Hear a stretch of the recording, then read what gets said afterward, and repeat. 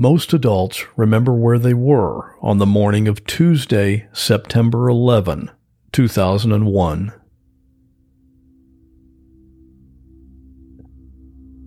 In New York City, there were some thunderstorms the night before, but that day, 9/11, had started out beautiful and sunny with clear skies.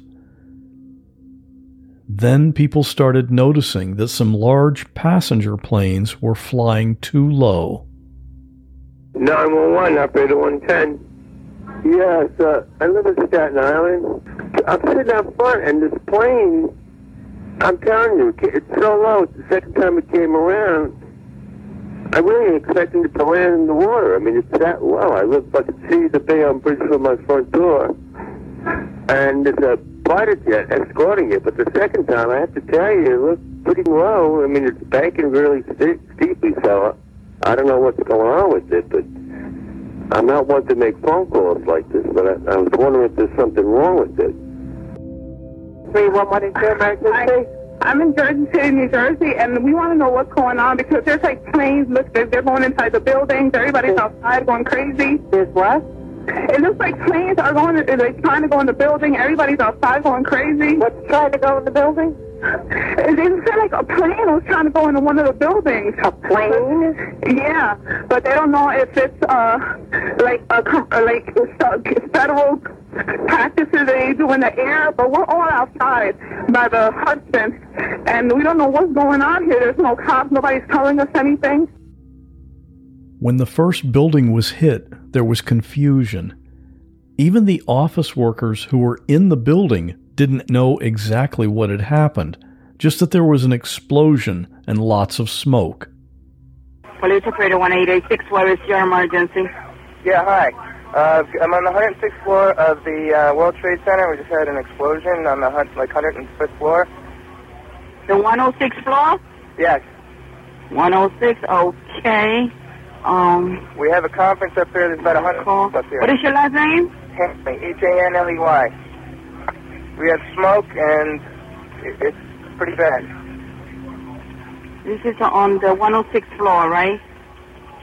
Hello? Okay, we have the job. Let me connect you with the fire, okay? Yes, it's fire, smoke. You have a, we have... Hold on, let me connect you with the fire, okay? Here, we can't get down the stairs. Hold on, let me connect you with fire.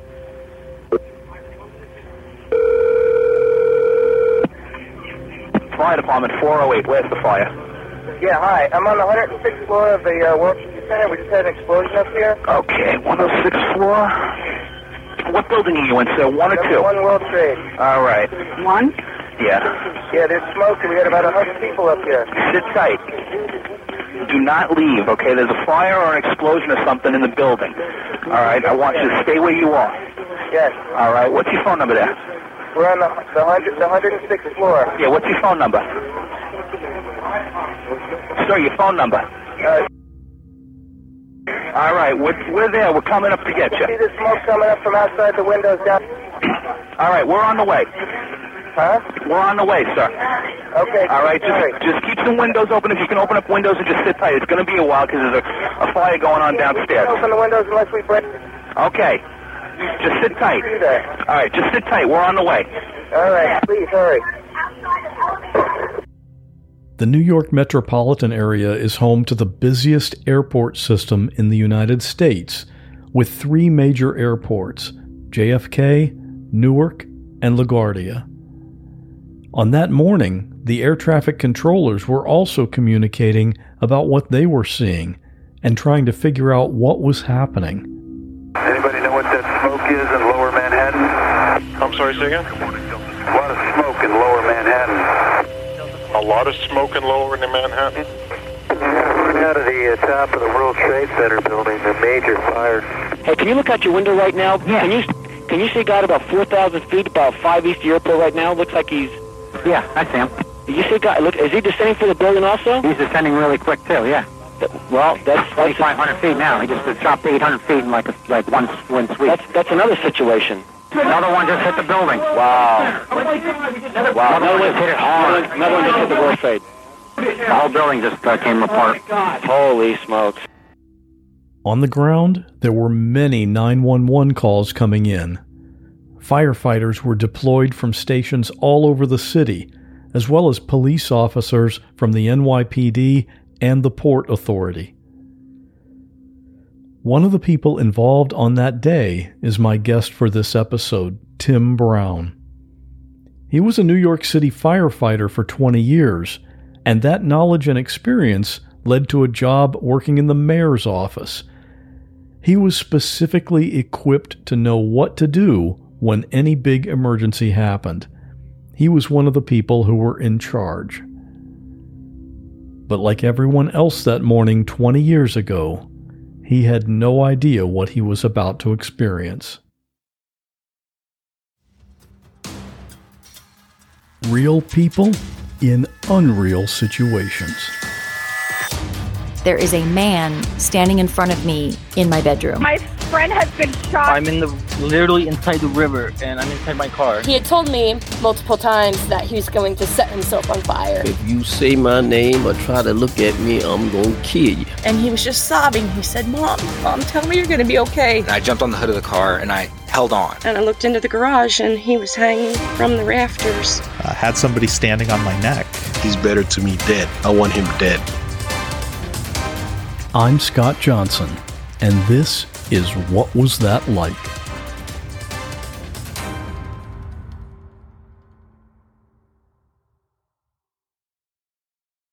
How many friends did you lose on 9/11? Somewhere around 100 men I knew who I had worked with in my career. Some I was very close with. Some were more like acquaintances, but somewhere around 100. Because I worked in the Special Operations Command of the New York City Fire Department. About 1/3 of the firefighters murdered on September 11th were from our Special Operations Command. So about 100 firefighters were from Special Operations. The Special Operations Command took a very big hit. And then I knew a bunch of the NYPD police officers because out of their 23, 14 were from their elite Special Operations Emergency Service Unit. And I was on the FEMA Urban Search and Rescue team with those heroes. We actually went to Oklahoma City together after the bombing there in 1995. So I spent 5 or 6 nights on the pile of that collapsed building, searching with these men. And then they were murdered also on September 11th in a subsequent terrorist attack. What was your actual job in New York City at that time? I was a firefighter for about 18 years, and I had become friends with Mayor Giuliani, and he had been asking me for a few years to go into his newly created Mayor's Office of Emergency Management. And I refused for a while because I was enjoying my job in Rescue 3 in the Bronx. But eventually in 1998, I did move out of a firehouse, and I, kind of put on a tie and worked for the mayor and represented him at the scene of larger disasters and emergencies. So it was the Mayor's Office of Emergency Management where I was on September 11th. And I know your office was in 7 World Trade. Yeah. Where was that in relation to the Twin Towers? So 7 World Trade Center was directly across Vesey Street from the North Tower, which was 1 World Trade Center. And the way we used to try to remember that, because it's very confusing, is it's the building that has the towering antenna on it, kind of like a number 1. So we were directly across the street from 1 World Trade Center, which was the first of the towers to be struck by a passenger jet. What were you doing when the first plane hit? And that was just before 9 a.m., correct? Right, 8:46 a.m. Eastern Time. I had gone into the office a little before 8 a.m., and I always went to the cafeteria on the 3rd floor, and I ate my breakfast there. I had my Cheerios and juice and some tea, and I read the newspapers. I would buy all the local newspapers and read them. This was before we had smartphones, so you had to actually go buy the physical paper. And I would just blow through the papers just to ensure I was up to date on what was happening in the city. The power went out in our building, and for a modern high-rise building, that's fairly unusual. And 5 seconds later, the power kicked back in, and I knew we had lost our power source, our main feed, and that we were now on backup generator power, because that's how the building was designed.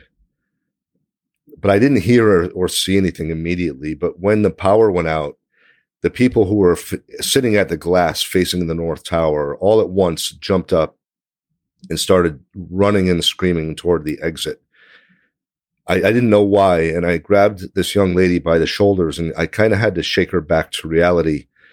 And I said, "What happened?" And she said, "A plane just hit the tower." And that was the first that I knew of it. Now, Scott, this was not a very unusual thing. I mean, it was unusual, but not unprecedented, I guess, because this had happened before, where a pilot has a heart attack and his plane runs into one of the high rises, or, we had the bomber jet in World War II crash into the Empire State Building. So it was not completely unusual, but it was still a major emergency. That's what we do, right? So, time for action. You knew immediately what your job priority was going to be that day, even though you didn't know what happened yet. You're right. Game face on. This is what we trained for. This is what our experience is. I went up to the 23rd floor where our emergency operations center was located, including my office.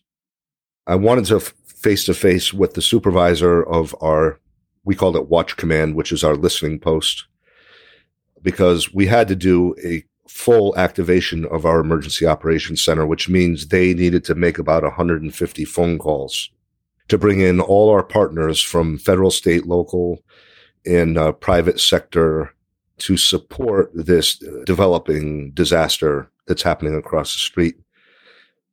Supervisor Mike Lee was there, and I kind of across the room, we caught each other's eyes, and I gave him the thumbs up, and he gave me a thumbs up back, like full activation. I ran over to the Emergency Operations Center where Supervisor Mike Berkowitz was, and the same thing. I said, "Mike, full activation." He gave me the thumbs up. He was already powering up the 150 workstations, all the screens, kind of like a Star Wars command center, because very soon that was going to be filled with 150 people from different parts of the region who were going to be supporting the incident commander in the North Tower. I went to my desk and I grabbed all three radios, portable radios, the OEM radio, the NYPD radio, and the FDNY fire radio. And I put the PD and the FD in my back pockets, so I had them with me, and I carried the OEM radio down to my car, which was parked on Vesey Street, right outside 7 World Trade Center, and right at the kind of base of the North Tower. I took off my tie and my dress shirt, and I put on our raid jacket, which says Mayor's Office on the front and back, and my heavy leather boots, and they made us wear this stupid green helmet so that we were identifiable as Mayor's Office guys.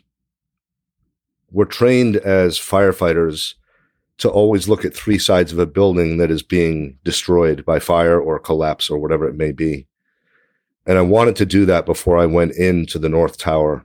What's the purpose of looking at three sides from a firefighting standpoint? To get a size up in your head the best you can, like the situational awareness. I was not the firefighter or the police officer. I could kind of take a step back a little bit.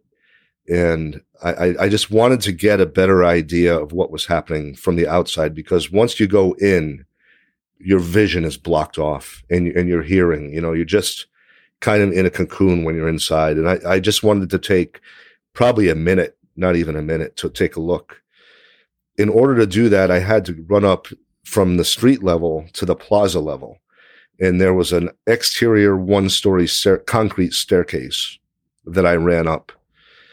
Later on, this becomes a famous staircase called the Survivor Staircase, because hundreds or thousands of office workers used this staircase to run away from the developing disaster and live.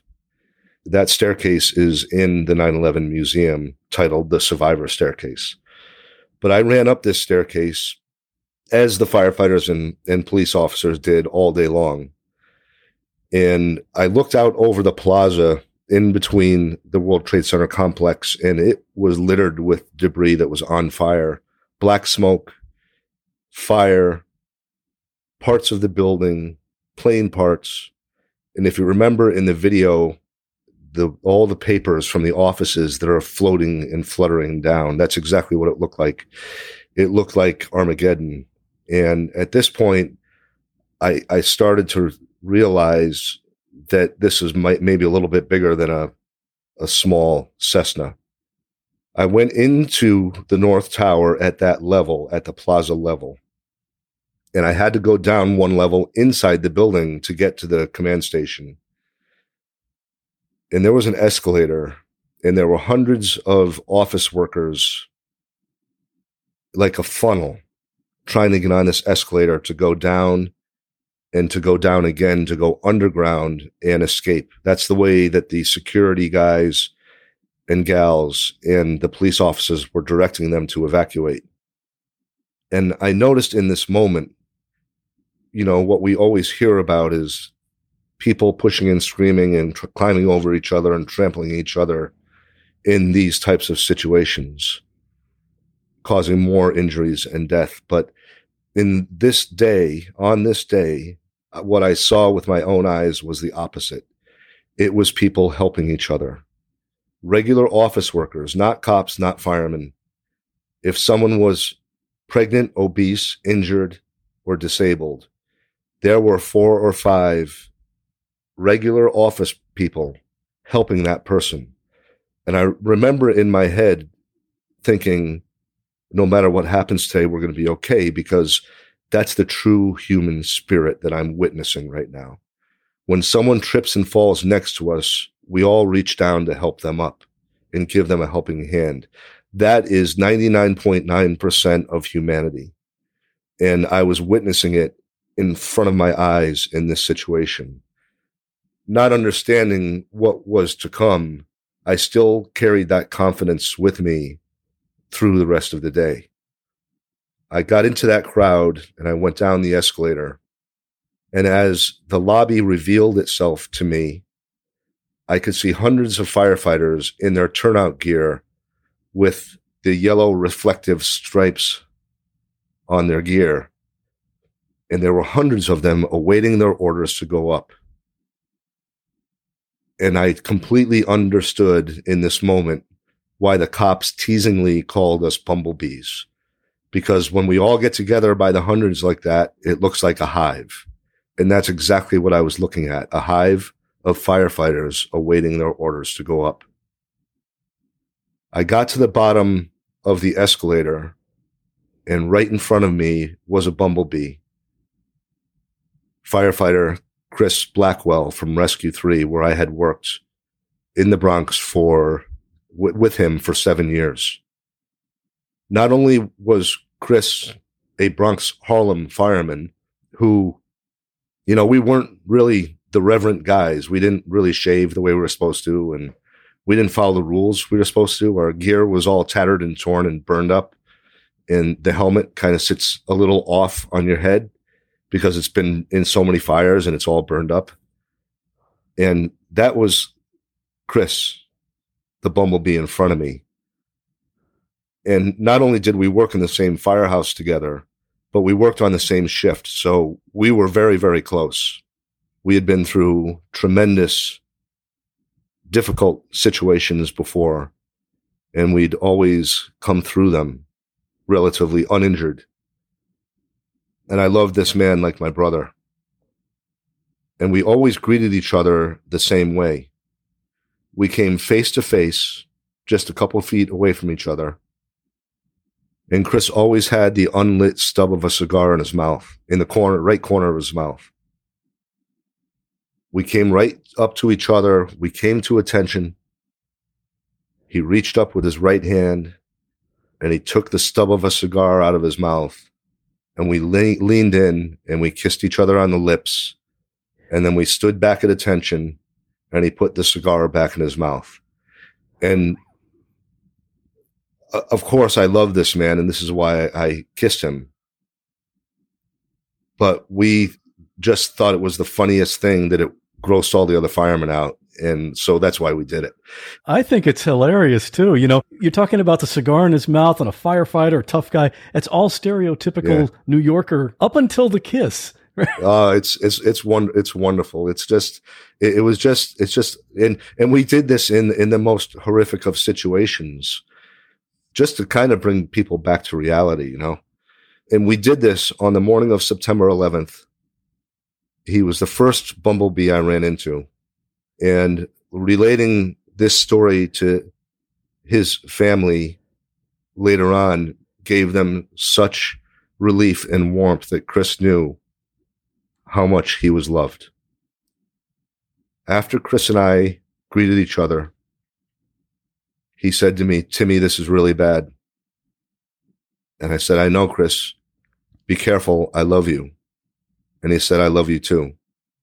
And he turned around and he went in the stairwell and he went up. And that's a really important part of the story, because he said those words to me, "Timmy, this is really bad."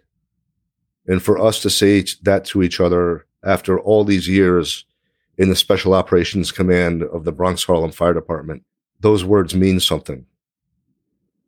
He knew it, Scott. He knew it. But you know what he did?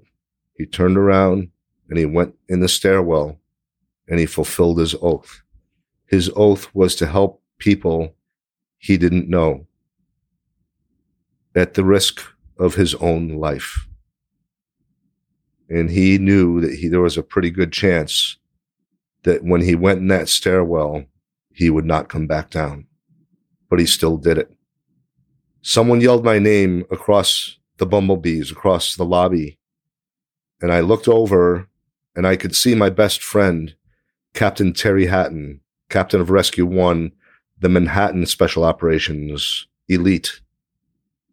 He was my best friend, and he was put in that position because he was that good. He was the boss of Rescue 1. He was the future of the New York City Fire Department. And the big chiefs were grooming him so that one day he could be one of the big chiefs and run the New York City Fire Department.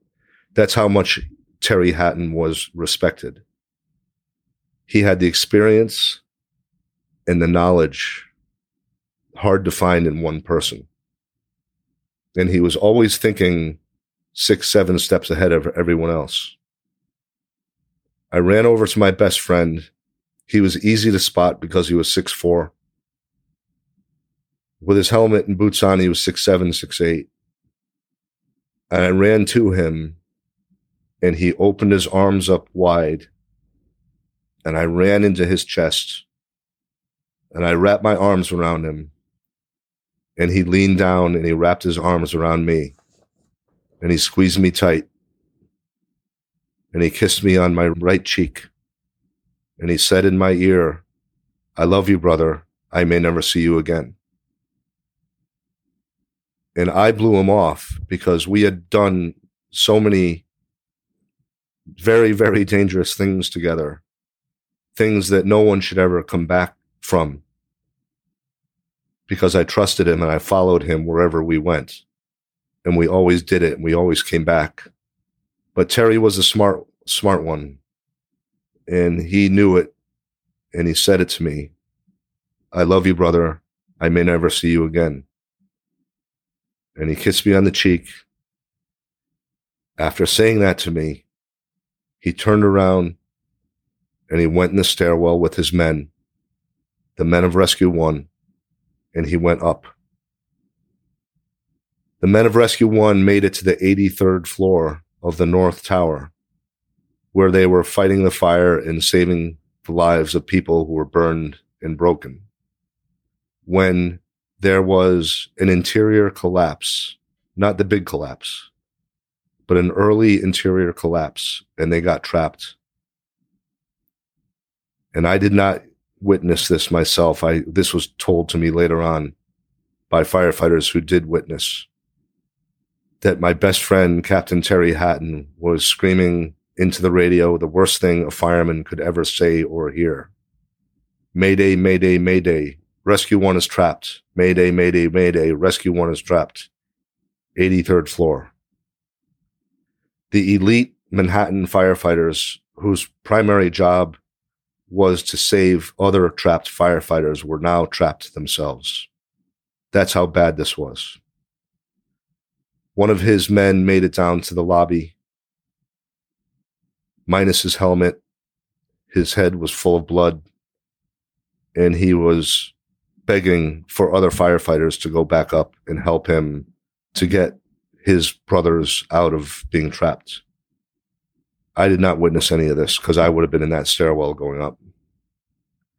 A firefighter came into the lobby where we were screaming, another plane just hit the South Tower. And that's the first I knew of it. Something I've been recently making a deliberate effort with is to read more.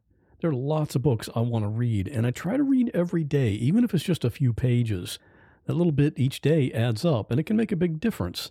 It's like taking care of your gut. Even though it's not big, it supports the health of your whole body.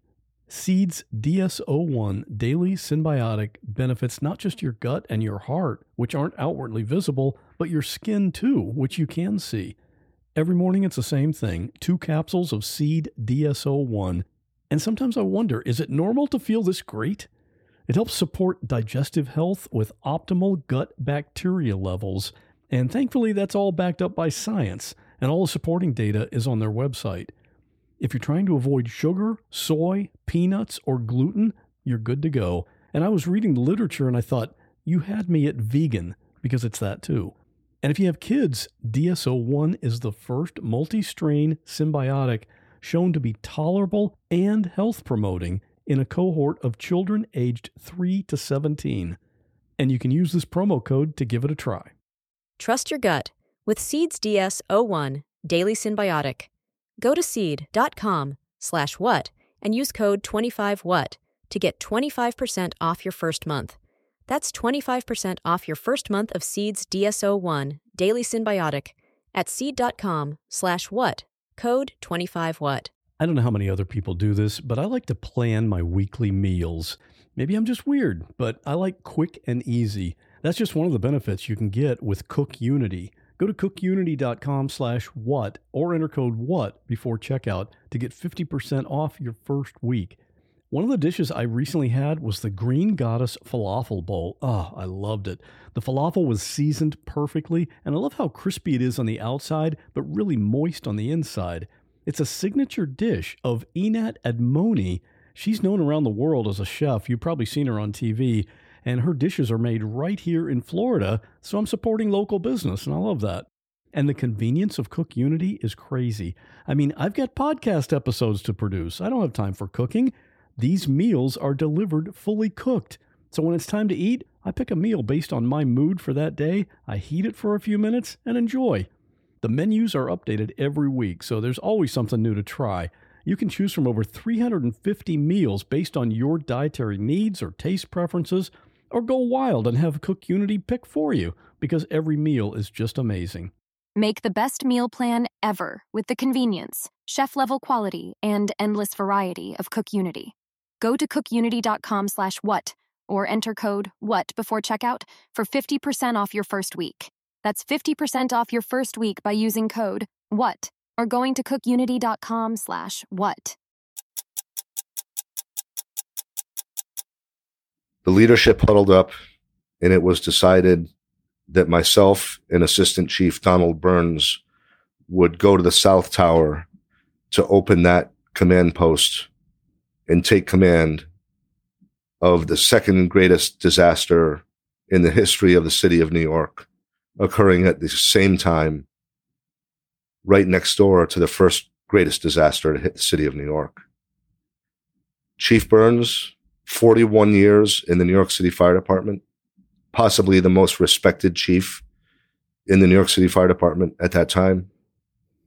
Another big guy, 6'4". And if you saw or you looked up in the dictionary, Irish fire chief, it would be his mug, because he had the red rosy cheeks, the permanent lines of experience in his face from his long nights standing outside in minus 10-degree snow and ice fighting fires. Every line in his face he earned. And Chief Burns grew up in the outer boroughs, so he had a little bit of a thicker New York accent. And he only talked out of the right side of his mouth. And he talked fast. And I said, Chief, what do you need me to do? As we ran from the North Tower to the South Tower. He said, Timmy, there's not much you and I can do. I've ordered a fifth alarm. Another 350 firefighters. But the fifth alarm is going to the other building. We got to wait. Do your best and be careful. And I saluted Chief Burns, my friend. And I said, yes, sir. A woman came over to us screaming that there were people trapped in an elevator. Chief Burns gave me the nod. Go with her. Chief Burns went to the command post. I followed this lady, and she took me right to the elevator banks of the South Tower. She took me to one elevator specifically, and the hoistway doors to the elevator were open, and you could see into the shaft. But the elevator car was stuck at the top, and you, just like 1 foot, you could see into the elevator car. You could see all the people's feet who were trapped, and they were screaming. And I could see the men's suit jacket and dress shirt as their hands and wrists were trying to pull the elevator down another foot or two so they could get out. And they were screaming. I did not know at the time that they had just taken a 70-story free fall, because when Flight 175 slammed into the South Tower, it snapped the cable and their elevator free fell 70 floors. But the emergency brakes on the elevator worked as they were supposed to and stopped it before it hit the concrete pit and saved their lives. But now those elevator brakes were locked on and they were not letting go. And there was no way that human strength was going to move that elevator car. In addition to all of this, the elevator pit below them was full of jet fuel that was on fire, and they were getting burned. And what they needed was a firefighter, not a mayor's office guy. In my kind of panic, I guess, at seeing this, I mean, this all took 5 seconds, right? I turned to my right to see if I could just see something or someone to help. And my shoulder hit a person, and I looked over, and it was a bumblebee. And I looked up at his face, and it was firefighter Mike Lynch from Ladder 4, a young firefighter who I had helped train in the 90s, early 90s. He was my friend, and he was a real good firefighter. And in fact, he was so well respected that Captain Terry Hatton was recruiting him to go to the Elite Special Operations Rescue 1. So we had great confidence and faith in firefighter Michael Lynch from Ladder 4. And he put his hand on my shoulder, my right shoulder, and he squeezed it a little bit, and he said, Timmy, I got it. 3 words, I got it.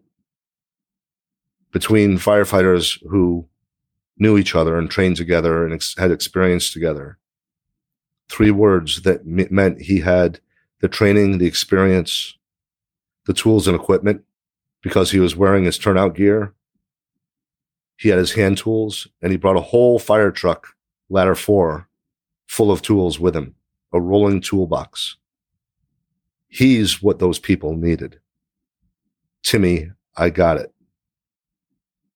Over my OEM radio, an urgent message. Urgent, urgent, urgent. 3rd plane incoming. Confirmed by the FBI. It's ours. Impact imminent. Get in the stairwell. Take cover. Urgent, urgent, urgent. If planes keep crashing into us, we can't do our job and save people. I said to firefighter Mike Lynch, my friend Mike, I gotta go. You got this. I ran to the command post. I picked up a landline that I found that worked, and I dialed 0 for operator. And she picked up right away, And I said, I'm with Mayor Giuliani in the World Trade Center. I need to talk to the White House immediately. She tried to get through to the White House. She couldn't get through. I said, then I need to talk to the Pentagon. And she said, the Pentagon's under attack. And that's the first we knew of it. Our situational awareness was about zero. I talked to New York State Emergency Management Office, and they promised me that the fighter jets had already been scrambled and were coming to us as fast as they could to protect us overhead. And that's what I wanted. It was the first time in the history of the New York City Police Department, New York City Fire Department, Port Authority Police Department, an army of 50,000 or more, that we needed help from United States military. The lobby was filling up with people who were injured, and they were laying all over the lobby. And it was impeding our evacuation progress. Imagine if you're an injured person and you were on the 78th floor, you're burned or you're broken or bloody, and your only way out is to go down 70, 80 floors, around and around and around and around and around in a dark, smoky, wet stairwell. And then you get to a door that says lobby on it, and you push the door open, and it's light and dry, and you see cops and firemen, and you think, I made it. I'm safe. They're going to take care of me. And so these people, when they made it to the lobby, they had nothing left, and they collapsed all over the lobby.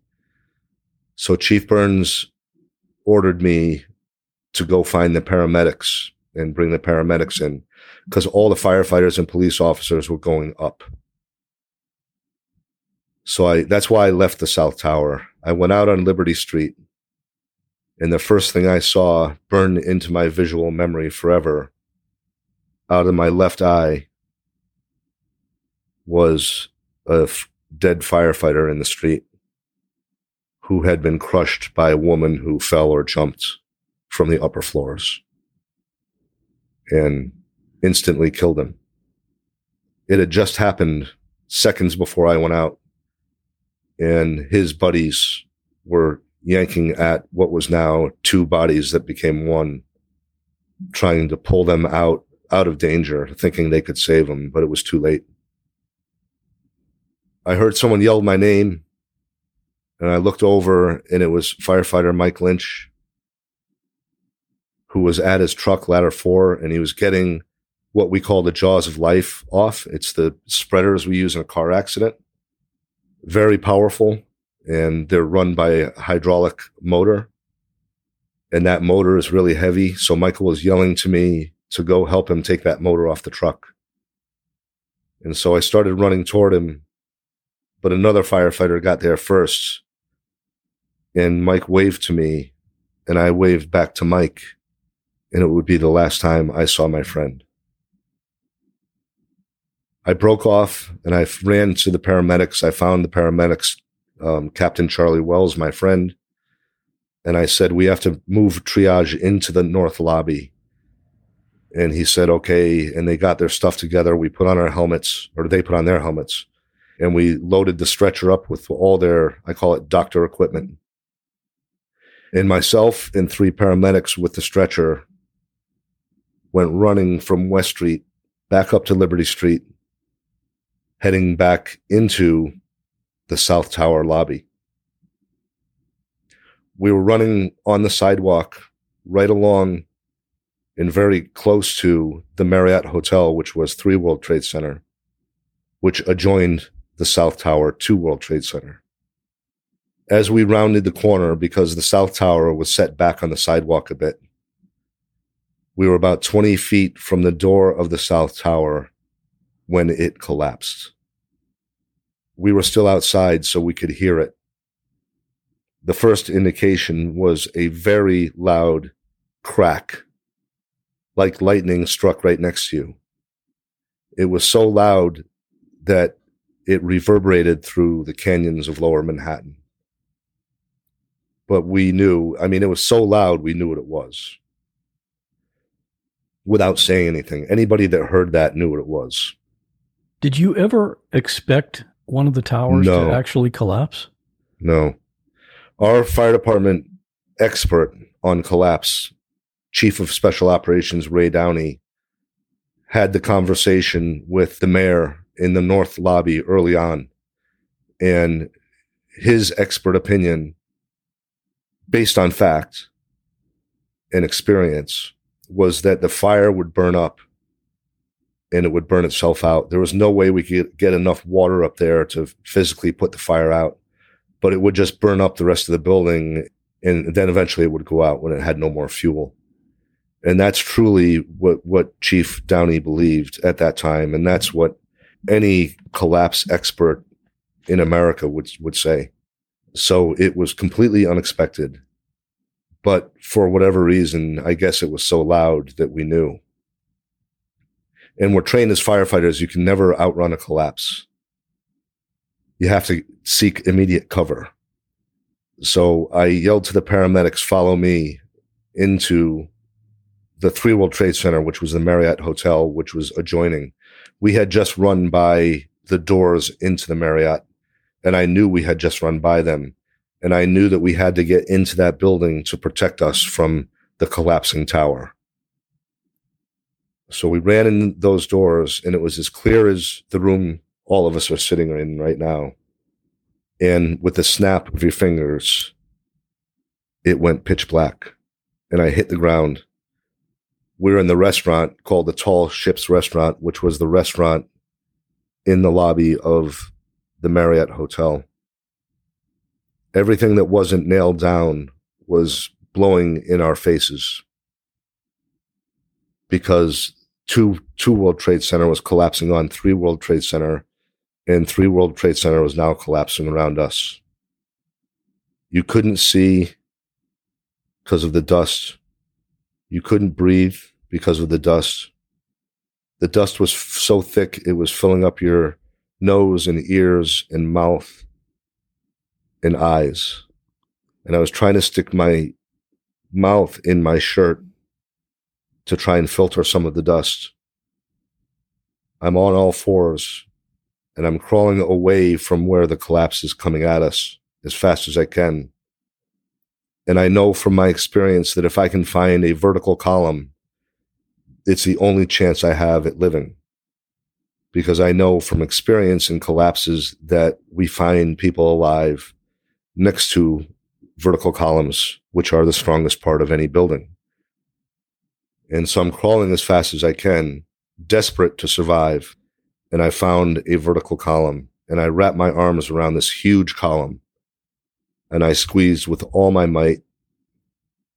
And this wind is lifting my legs off the ground. It blew the helmet off my head, and I'm trying with all my strength to hold on to this column because I know it's the only shot I have at living. And I just waited to be crushed. And my thought in that moment was that I wasn't ready to die. I'm not afraid of dying. I just wasn't ready to die. And I wanted to hold my brother one more time and my family one more time and tell them I love them. And I just waited to be crushed. And as fast as it started, Scott, it stopped. And it was less than 30 seconds, the whole thing. And I was alive. I crawled desperately to try to get back to Liberty Street where I had come in. But of course, the landscape was completely different now because the building collapsed. You know, you still couldn't see, you still couldn't breathe. I came to a truck, and the engine was running. It was a diesel, I could tell, and the headlights were on. You would think I would recognize it if it was a fire truck. I did not recognize it as a fire truck. And for whatever reason, in my panic and desperation to get out, all I could think of was that it was a truck bomb. And so I turned around and I went deeper into the restaurant, deeper into the hotel, trying to get away from what I perceived was a truck bomb, which it turned out not to be. And I came to a metal roll-down gate that was meant to separate the restaurant from the hotel lobby when the restaurant was closed. And in the collapse, this metal roll-down gate had come down. But I was pretty determined to go through it. And so I reached my fingers under it and lifted it up. And it lifted up.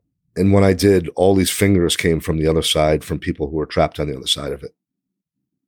And together we lifted this roll-down gate up, and I said, we have to go that way. There was about 15 people, firefighters and civilians, who they were rescuing. And they said, there is no that way, it's gone. The collapse had come in right behind them in the lobby of the Marriott Hotel. It had killed half the people they were with and taken them and their bodies in the floors down 7 stories. So right behind them was a 7-story drop. And they were on this ledge between this 7-story drop and the metal roll-down gate. So when we opened the gate up, when we pulled the gate up, it was their salvation. And now my salvation. And we turned around again and went back into what was left of the restaurant. And we crawled across the steel in the rubble. And one of the ladies in the line we had formed saw a really bright flashlight on the outside. And she could hear the firefighter yelling, come to me. And so we formed a chain, and we all followed and made our way out to this firefighter. And that's the story of my survival. There were about 35 people in that area of the Marriott Hotel who survived, which was very unusual. There were really only 2 pockets of people in the 18-acre complex who survived. They did a scientific study of that space where we were, and it was determined scientifically that that wind that tried to blow me out into the street, that lifted my legs up off the ground, was 185 miles per hour. And so I have no idea how I was able to hold on to that steel column, other than to say that God did not want me at this point in my life. There are too many steps there that kept me alive for me to think anything other than he, with a capital H, was not ready to welcome me into his kingdom just yet. And over the last 20 years, I think this is exactly why. Because he wanted me to tell the story of the heroes, the 343 firefighter heroes, the 37 Port Authority police heroes, the 23 NYPD police heroes, who all fulfilled the oath they had taken when they became firefighters or police officers, that they would give their life if it meant saving the life of someone they didn't know. And that's what these firefighters and police officers did, right? They all did what Captain Terry Hatton and firefighter Chris Blackwell and Captain Patty Brown did. They went in that stairwell and went up knowing that they probably would not come back. And I will, as long as I have a voice, Scott, I will always speak of them. I will speak their names. I will speak of their heroism. I will speak of the families they left behind and the children that missed them as they grew up. After this all happened, you went to visit the widow of firefighter Mike Lynch, who went to save these people in the elevator. How long after that did it happen? How long after 9/11 did you visit with her, and what happened there? Right. Yeah. I mean, it was a matter of days. I mean, we were reeling, right? I mean, there's no other way to say it. It was, it was us trying to manage chaos, but the chaos was so big that all we could do was manage our little piece of it. And how do you eat an elephant? one bite at a time. And that's where we were at. We were so overwhelmed. But one thing caught my attention. There had been a rumor swirling around that Ladder 4 was not saving people's lives. Instead, they were looting the stores, if you can believe someone actually published this. And Ladder 4 was where firefighter Michael Lynch was assigned. And so when I heard that rumor and that it was getting into the media, I panicked a little bit and I said, Michael's widow, Denise, has to hear from me what her husband and Ladder 4 was doing on the day of September 11th, because I was with them. I witnessed it, and she has to know that this rumor is a lie. So I got in my new, because all our cars were destroyed, but I had a new like undercover police car thing. And I ran and I jumped at it and I went lights and sirens out to Long Island to Michael's widow Denise's home.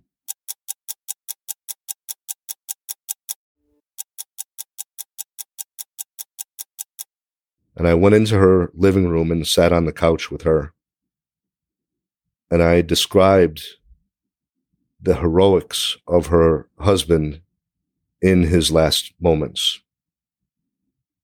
In the way I described him in the lobby of the South Tower at that elevator where those poor people were trapped. When he said to me, Timmy, I got it. He may as well have had angel's wings coming out of his back, because he was the angel sent by God to save the lives of those people. He just appeared out of nowhere at my side. When I said in my head, what these people need is a real firefighter, not a mayor's office guy, he just appeared like an angel out of nowhere. And I told Denise this story and that he was working on saving those lives. Later on, we find out that he saved 3 women from that elevator before the South Tower collapsed. So we know his last act of heroism as the angel, firefighter Michael Lynch, was fulfilling his oath, saving the lives of people he didn't know. Unfortunately, he couldn't get them all out, but we know he got 3 out. When I was saying goodbye to Denise and her 2 little boys who were under 2 years old, who were running around the living room, they're 2, they don't know what's going on. I gave her my contact info and I said, one day when your sons are older and they want to know about their hero dad, please ask them to find me. I'd be happy to talk to them. Well, about a year ago, I got an email from Michael Francis Lynch Jr., 22 years old, asking me if I would tell him about his dad. And I said, yeah, let's meet down at my favorite place down at the World Trade Center now called O'Hara's Pub. We'll walk over to your dad's name on the memorial and we'll talk about your dad. And just like his dad, 6'4", handsome as could be, with a steel soul, confident as ever, and 22-year-old, that his demeanor and appearance was like he was a 40-year-old man. And I told him about his dad and his dad's heroism in the last minute. And young Michael had not had a good experience with father figures growing up. He was kind of the man of his house. Men came and went in his life. So I promised him in this moment that I was his forever, and that I would mentor him and help him and be his friend until my last breath. And so that's how it's been. He's an incredible young man. His dad would be extremely proud. And again, maybe this is why, God spared me that day too. I asked Michael, he already earned his bachelor's degree. This is how good this young man is. But now he wanted to go into the military and be an Army Ranger. And I said, that's awesome, man. That's a great goal. And I understand your passion that you don't want other young kids like you to have to grow up the way you grew up because we were attacked on American soil. I said, but don't sign anything, please. Not right away.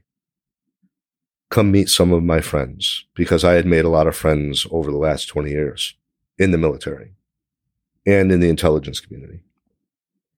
I said, I have some very cool friends. And so for about a year, a little less than a year, 8 months probably, we kind of took a tour of the East Coast military facilities together. Every person I introduced to Michael took him under their wing and gave them their cell phone number and their email and said, I want to help you. Michael now has this whole community from people in the FBI and the CIA and other intelligence agencies and the special forces and the Rangers and the SEALs. He has some very cool friends. He has their phone numbers that he can reach out to if he has questions. And after all of this, and after his kind of, I guess, his master's in education, I said, so what do you want to do now? And he said, well, I want to be a SEAL. And I said, that's kind of where I thought you would wind up. So he is working very hard with some former SEALs right now, because it's, especially now, it's going to be very, very difficult for him to get through it, to earn his Trident, for many reasons, let's just say. So I will be there with him through thick and thin. We all will be. And I feel like he has been one of the greatest gifts I've had in my life. And I'm so proud of him. His dad would be so proud of him. And I love that our community has adopted him, as we have with many of the young people. The young people, without me knowing, I found out later on, but they gave me the nickname, the Shepherd. If they need help, any of these young people, they know they can call me, and I can give them the best of advice that maybe their dad would have given them. As proud as you are of Mike Jr., I'm sure his dad would be just as grateful to you for stepping in and taking that role and giving him some direction. Your empathy and compassion is just breathtaking. Yeah, thank you. That's my mom. That's my mom. Yeah, she left us last year, but she did instill that in all 5 of her children, and that's, you learn that stuff when you're a kid, and I thank her forever for that, and I'm happy I can give it back. Most people going back to the escalator scene, when people were helping each other, that is human empathy and compassion. And I think we all have it in us. It takes some extreme conditions sometimes for it to come out, but we all have that in us. I think it's beautiful.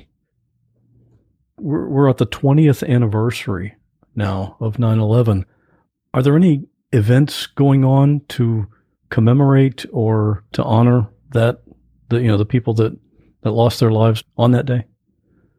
Yes, there are many events going on throughout the country. This specifically in New York, the 9/11 Memorial and Museum will be, as they do every year except last year, they'll be reading the names of the 2,977, plus the others killed in 1993 bombing. They'll be reading those names on the plaza. That is a families-only event. The museum will be open again to the families only on the day of September 11th. But around the day of September 11th, the memorial and museum will be open to the public. The memorial and museum will also be doing the 2 Towers of Light, I believe on the night of the 10th and the night of the 11th, which if you have not seen that, it's pretty spectacular. And then the Stephen Siller Tunnel to Towers Foundation is doing numerous events, the biggest of which right now is that the CEO, Frank Siller, whose brother Stephen Siller was a hero New York City fireman murdered on September 11th. Frank is walking from the Pentagon to Shanksville, Pennsylvania, to the World Trade Center in New York. It's about 537 miles he's walking. He is 68 years old. He had a heart attack last year. He's in the best shape of anyone that age maybe I've ever met. He's going to make the whole 537 miles. There are events along the way. Every Saturday, they do a remembrance parade in different parts of the East Coast. And when he gets to Staten Island, which is where his family is from, we will be having a welcoming remembrance parade for Frank on, I think it's the 9th. And then on the morning of the 11th, a few of us will walk with him from Staten Island over the Verrazano Bridge into Brooklyn to Squad 1, FDNY Squad 1, which is where Stephen Siller worked. And we'll have a remembrance ceremony there at Stephen's firehouse. And then we'll walk, retracing Stephen's footsteps to the mouth of the Brooklyn Battery Tunnel, the tunnel that Stephen ran through with 60 pounds of gear on the morning of September 11th. And Stephen's family will retrace his steps through the tunnel to the other side, where we will meet them to the World Trade Center, and then we'll have a remembrance there. So that's kind of like the big event. It's to raise awareness of the Tunnel to Towers Foundation, which is my number one charity. And then the other big event that has not been done before, that the Siller Foundation is spearheading, is on the 12th, September 12th, we will be at Ground Zero reading the thousands of names of the first responders who died from 9/11 illness subsequent to 9/11. So that's never been done before. We're going to do that on the 12th. And then later on in November, we're going to read the names at the Lincoln Memorial in Washington, D.C. We're going to read the names of the 7,000 plus volunteer military heroes who lost their lives in the global war on terror. That's also never been done before, but we're going to start that tradition now. And every year we will read the names of those heroes who volunteered for the U.S. military, for us, for our community. A lot of them were wearing patches sewn onto their uniforms of the NYPD or the Port Authority Police or the New York City Fire Department when they took their last breath. They did that for America, but specifically, they served justice for our community. And starting this year, we will never forget, and we will say every one of their names at the Lincoln Memorial, and we will say thank you to their families.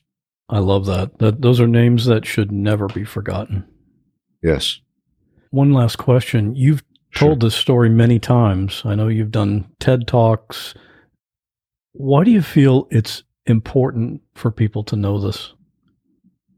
Shortly after 9/11, probably in the days after 9/11, what started appearing in every firehouse and on every firefighter's bumper sticker was the mantra, never forget.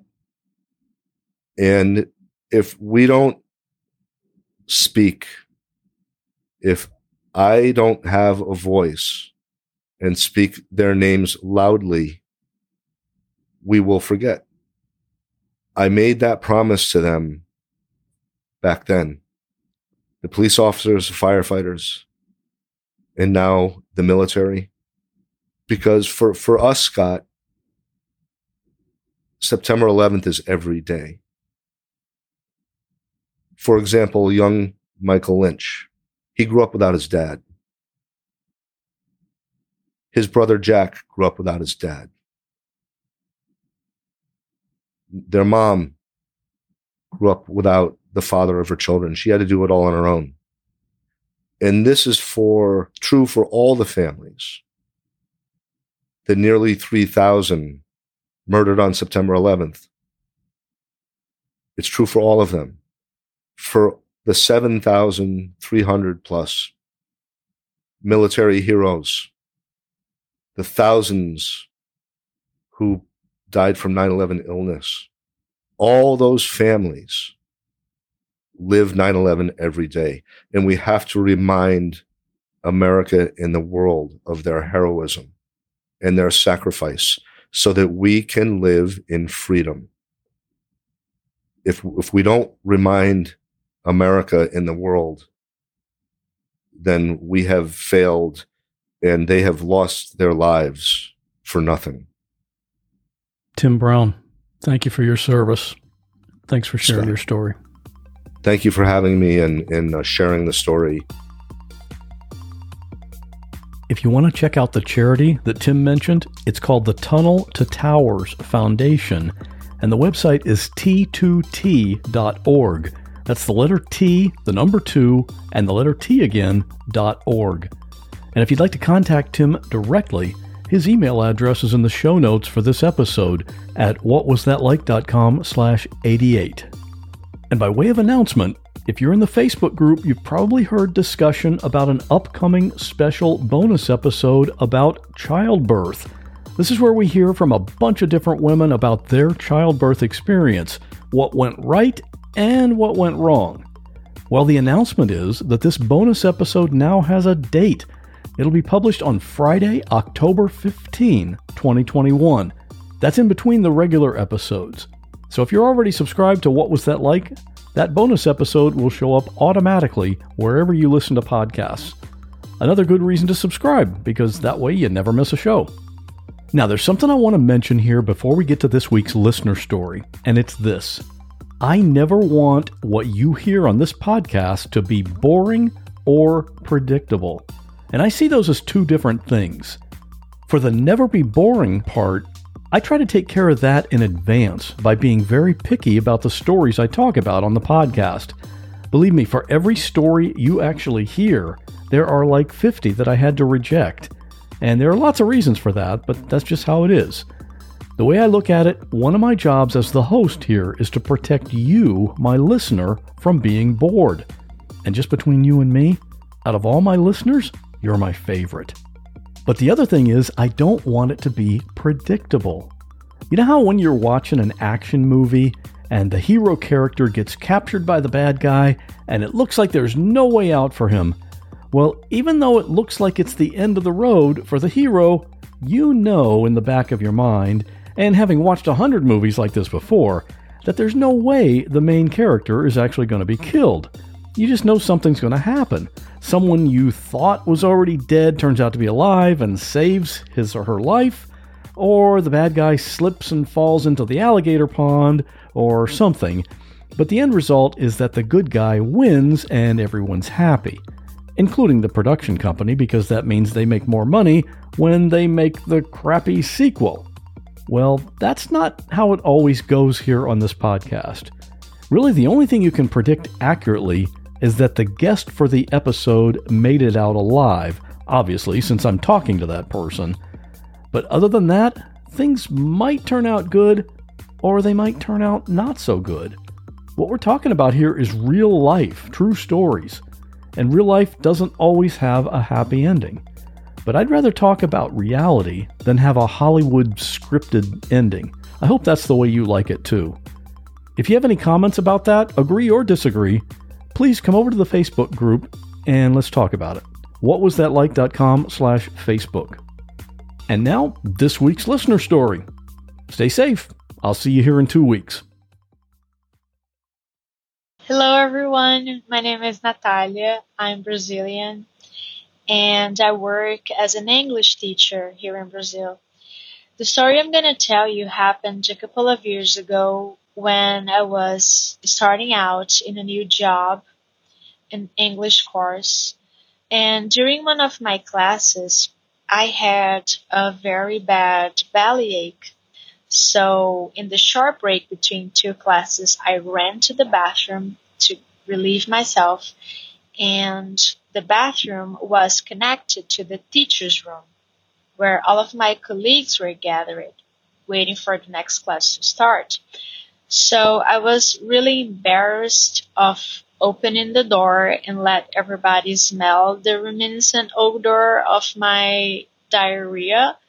So I had the idea of opening the bathroom's window to let the wind circulate a little before opening the door. But the window was stuck. It was like glass made and it was stuck. And as I tried to force it, it fell.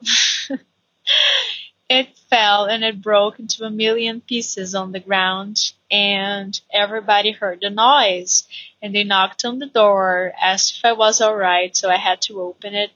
And, well, they not only could smell it, but they could also see that I was trying to get rid of the smell by breaking the window. So it was really, really humiliating. But I didn't get fired.